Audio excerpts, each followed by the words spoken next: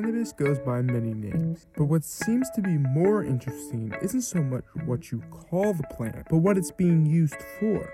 Inside cannabis, there are many different chemical compounds called cannabinoids. Some of the earliest accounts date in Central Asia, using it as a mild laxative to treat asthma or poisonous bites. As the effects seemed to grow in popularity, it started to spread in Egypt, where they used it to induce childbirth contractions, treat toenail infections, and eye pathogens. Modern methods and experiments have shown an updated look on how medical cannabis should function in the medical field, claiming that it could help people struggle from opioid dependencies. CBD and other cannabinoids are being approved by the U.S. Food and Drug Administration as well, which is a big step in the direction of legalization. But as business may seem to be rising high within the cannabis industry, there are layers that need to be examined.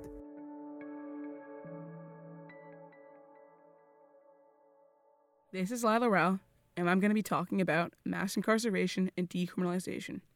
If you're going to talk about marijuana, you have to bring up the long criminal history it has. In the early stages of the war on drugs, Presidents Richard Nixon and Ronald Reagan put out laws that screamed anti-black rhetoric. It led to the rise of black males in our federal prison system and left long-lasting effects on the American society. As the years go on, legislators have noticed and began the repeals of the laws while also pushing new ones to help make sure that we will never go back to the days of marijuana possession being a felony. As this nation tries to grapple with so many of their family members being in jail for low-level offenses, state governments are taking action in their own hands. They have begun to make the possession of marijuana under a certain amount a misdemeanor that leads to only a fine. Just recently, the federal government pushed legislation that would make marijuana decriminalized.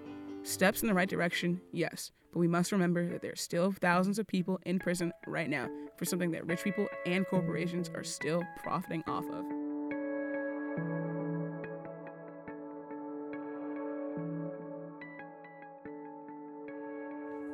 Hey, this is Manny, and I wanted to start the conversation by first stating the obvious, that marijuana is indeed a drug, a substance that will still have an effect on your body and mind when taking it.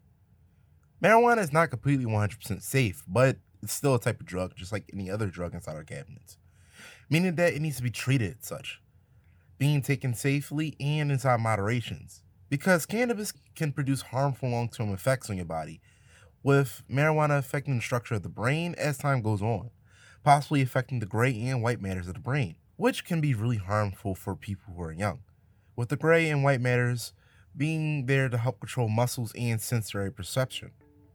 Basically all the brain functions. Meaning, yes, marijuana is not as safe as we want it to be, but then again, comparing it to other things like cigarettes and alcohol, then what is?